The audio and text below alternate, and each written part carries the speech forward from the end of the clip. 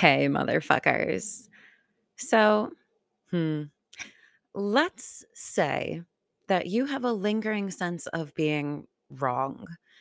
You work with extreme focus and concern to be the best you possible. You find self loathing to be a part of your routine, but you might not even understand why. For an unknown reason, perhaps it just feels like you're never good enough, like something is incorrect. Others don't get it. They don't know why you're so stressed, so hard on yourself, so fragile to the criticism from the outside, or seemingly afflicted by unfair judgments catalyzed from the inside, which is fair because you yourself aren't able to pinpoint where these negative assessments come from or why they seem so crushing either. But it's clear that they are holding you back, limiting who you can be, what chances you take, how expressive you are, how free you feel in conducting your own life, your ability to be you to the most cumulative degree. And wouldn't it be great if we could all just get to the bottom of that inherent self condemnation? Well, that's what we're here to chat about today. So, how do I say this month in the private community, we wound up talking about IFS again, unexpectedly. It sounded like the motherfuckers had some hangups around things such as, say, the stupid fucking language around the framework. So, based on what I was hearing, I put out some extra information on other ways to think about IFS and some techniques for getting started, which begged the question, what the hell do we talk about here on the public stream? Well, seemed like as good a time as ever to talk about self acceptance, forgiveness, and embodiment, the ultimate goal of using IFS in my eyes. Now, let's be honest that with CPTSD backgrounds, we don't really adore ourselves. And if we do, it's in a shaky, conflated, egoic way that's going to bite us and others in the ass. A sort of false love for ourselves that's been developed adaptively by being who we think we're supposed to be, where we focus on overcompensatory, acceptable pieces of us and then inflate them to high hell. Often they are narc parts of our brains, the dark side of the CPTSD spectrum. Let's just go ahead and say it. While, of course, at the same time, we're also ignoring the aspects of us that we are not so fucking proud of, that we refuse to even look at, that keep festering under the surface, driving us towards psychopathologies, personality disorders, and ongoing relationship challenges. So that's where IFS comes in to help us get into those willfully ignored bits and rebalance those overinflated ones. IFS is based on the idea that we all have multiple identities, and many of those identities we don't have fuzzy feelings for. Each was built to help us adaptively get through some situation, but that doesn't mean we're pleased with who we became. On the other hand, we have parts of ourselves that we herald as correct, acceptable, and us. We rely on these identities, thoughts, emotions, and behaviors to a very large extent, and they take over our brains to become our dominant, most easily identifiable versions of our personalities. We protect them like gold because they perceivably protect us from the world. They're the ways that we show up and front each day. So, inherent in this concept is the fact that we all have good and bad parts, as we've labeled them, or as others have done it for us. And that means we can't really accept ourselves until we get to the bottom of all of them, even the parts that we really fucking hate. And oh, my friend, there can be many of them. Extreme circumstances lead to extreme adaptations. ones we don't feel good about in hindsight, like the relationship rager, the ruthless survivor, or the freaked out fawner. Not necessarily our finest hours, not parts we really want to identify with or reenact. But what's helpful to note when moving towards self acceptance is your good and bad parts are not so dissimilar, actually. They're often opposites of each other in their characteristics, sure. So they seem completely different. But in reality, they were usually developed to compensate for one another, making them two sides of a sliding scale, each positioned at the extreme ends. Deeply related despite their differences, deeply related by their differences. Now, you know how this can go in your your family of origin, right? Cut from the same cloth, but the final outcomes are very difficult to comprehend as being related. People go in opposite directions, trying to be unlike each other, but the final outcome is that they're all echoes of the same traumas, just split into different adaptive strategies, trying to overcome them. Different roles created for the same purpose: to survive and to offset whatever judgments have been put into place about other people's roles for a better chance at doing it. So, for instance, my brothers became low achieving addicts to deal with trauma. I saw how much trouble that got them into and went the opposite direction, the safer course, which said, accomplish everything. The proactive plans for staying alive are the opposite, but the underlying pains are exactly the same. And I took my overachiever strategy way too far, trying to be completely different from them, overcompensating, creating other problems for myself, but never erasing the shared family trauma that lies below the surface or the judgments of self. Well, we do the same goddamn thing in our own brains. For instance, if you have an exiled part that feels emotional, helpless, and incapable, well, that part became exiled because somewhere along the line you decided it wasn't the correct or safe mode of action. And this probably occurred at the expense of your brain developing another program of the exact opposite nature, one that's a ruthless accomplisher with limited emotional capacity and an extreme focus on self sufficiency. Proving your worth and capability every day becomes the focus of your life as you hide away that weaker part that you've judged negatively and continue to judge negatively to some degree. How could these antithetical parts of us be related? Well, the pains and negative perceptions of one part spawned the development of the other. So the original problem is never dealt with. It's just overwritten by another program, AKA what becomes a new problem. The real issue being if that victimy, weak, unwanted exile part ever gets activated, and it will, you're going to confusingly flip back into that mindset, which is a very jarring experience, switching between diehard and confident go getter and exhausted, demotivated, fearful no getter.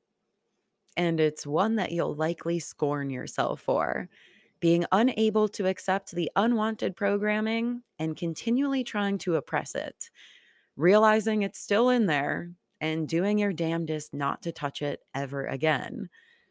This, of course, means you're never accepting your full self, your full set of brain cells, and you're never healing that helpless part or its core wound, the burden that it carries in IFS terms.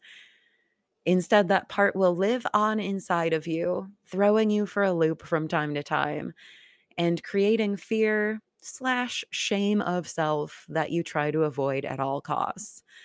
But it burns in there, fucker. it burns.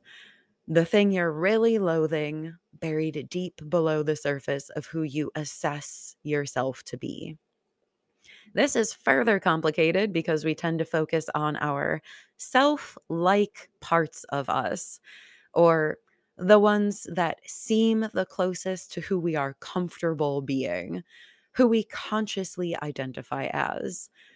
They're the closest thing we have to accepted identities, and we commonly insist that these are the only parts of us, especially when they've been producing reasonably good results for some amount of time. We don't have multiple personalities or parts, just this one that we've been counting on and strengthening for a while now. We state when we're being blinded by these self like parts. But that whole thing is missing the real story, that our brains are systems. They are comprised of many parts. Those parts each have a function, an instance in which they are the best strategy for us to survive or have been. And those parts work to balance each other out. For instance, the helpless part and the extremely capable part, two extremes that, if combined, neutralize each other. You can be high functioning for years, but it only takes a few months of accomplishing nothing to wipe out all that progress. Think most of us have seen that before. So, our parts tend to overpower and repress one another in a cyclical, counteractive fashion, keeping us stagnant, keeping us from accomplishing our long term goals, and keeping us from being able to recognize, accept, or embody our full selves, since our parts are consistently judging and obfuscating one another. If we can recognize that all our parts have a role, and when functioning together, they create a well integrated, flexible, adaptive, working mental system, then we can have a little goddamn respect for each of our identities and survival strategies. We can stop hating pieces of ourselves, which lead to that overall self loathing problem. And we can actually build that genuine self esteem thing that none of us traumatized motherfuckers seem to hold consistently as we accept our brains and learn to finally work with them, healing the wounds of each part so they don't have to be secretly scorned or feared. They don't have to be the untouchables inside our brains. They can just do their damn job, but do it better at the right times and in ways that actually serve us overall, rather than getting stuck in polarized modes of existing. Because here's the thing, we hate that weak, just give up on life part from our past, for instance. But sometimes it is the smart mode of action to kick it into high gear. And sometimes it is the wiser option to sit back, wait for some time and events to pass, and recalculate our next move with that information in tow. We don't always have the power to change our circumstances, and trying to over control things leads to exhaustion, frustration, burnout, feelings of entrapment, and negative self assessment. So, that helpless part has actually never been wrong to lie over and play dead necessarily. It had a point in assuming that strategy. It's just been labeled as incorrect when we were under pressure and felt scrutinized for being unable to manage our overwhelm and conquer the world on demand. Know what I'm saying? There's a time and a place for a lot of different behavioral approaches. And if we stop shitting on them, calling them bad or unallowable, maybe we could utilize them healthily instead of shutting them down or getting trapped in them. So, accept the wisdom of the part. It is here based on your prior experience and the ways you had to adapt in those circumstances. Understand where it came from, what events led to this cognitive adaptation, and give it some credit, noticing the times that this programmed strategy was the best option, potentially out of a real shit hand of cards that you were dealt. Recognize the parts of you, the good and bad ones, the villains and victims in your system, the saviors too, and then decide how realistic any of those judgments actually are. Try to comprehend the origins of the parts, note the strengths of those parts and the weaknesses, dig into the relationships between the parts, how they developed to compensate for one another and their burdens, and how maybe that got a bit excessive, and then forgive the parts. Forgive yourself, understand yourself, accept yourself. Once your brain isn't considering all the ways it itself is unacceptable, you're no longer running from your mental conditioning with distractions and repeated patterns in life. You're not flailingly hiding fragmented identities from your self concept. You're not seeking their validation through unhealthy, potentially abusive means. Instead, you're able to see the full breadth of your adaptations, accept them, appreciate them, and build some self esteem. No longer scared of what lies below. No longer overcompensating for it with rigid manager parts that block out your full personality and keep other exiled parts trapped in time, living perpetually with their raw and gaping wounds. And this is what I think we're all here for: to stop villainizing past memories of ourselves and current day behaviors we're not so proud of, to stop over relying on hardened, shut down, socially programmed, bastardized versions of ourselves that we declare our real personalities, and to stop carrying unseen injuries that halt our progress and suck us backwards in time into those scary, shameful, hated memories they're associated with. Self recognition, self acceptance, self healing, and self realization. That is healing your trauma brain and healing your life. So, stop fearing your own internal system, motherfuckers. Investigate it. Notice the polar opposite parts of yourself. Investigate where they came from. Understand them and their relationships to each other. Give them a little credit. They have helped you in some way, or they would not exist. Period. And try to find the gray tones between the extreme black and white versions of you. That is the real relief of IFS. Besides, you know, having a head that's not beating the shit out of itself on a daily basis as it tosses you between extreme behaviors, thoughts, and feelings. That counts too. Heal your brain, all of it, not only the parts you're most comfortable with seeing. Using the IFS framework to label your parts as managers, exiles, and distractors, to understand the relationships between them and how they form in response to one another. Work with the parts, understand why they're so goddamn butthurt, and integrate them as uncondemned parts of your own brain. Integrating them together so the parts can become functional units of your mental system, allowing you to find flexibility, cognitive control, self esteem, self acceptance, small s, and self embodiment, big S, on the other side. And that's a wrap on Unexpected IFS Month number 2. Now, if you're interested in hearing a lot more discussion on these tools, alternative labels for parts, methods for understanding your brain as a system of identities, and the ways to get in there, get shit done, and get started working with it, you know the deal. Streaming those long, researchy versions of these conversations in great depth over on the private podcast stream, discussing them in the closed door support community, and sharing real life application recordings from all of you motherfuckers monthly, along with bonus exercise episodes, topical workbooks, and summary videos, if you're really up for making the big changes. Find the whole shebang at patreon.com/traumatized motherfuckers. And Hey, my shameful don't ask for help part feels pretty uncomfortable asking. But if you just want to help keep me alive so this self can keep churning out actual recovery information for the motherfucking masses, well, your patronage is both appreciated and utterly crucial.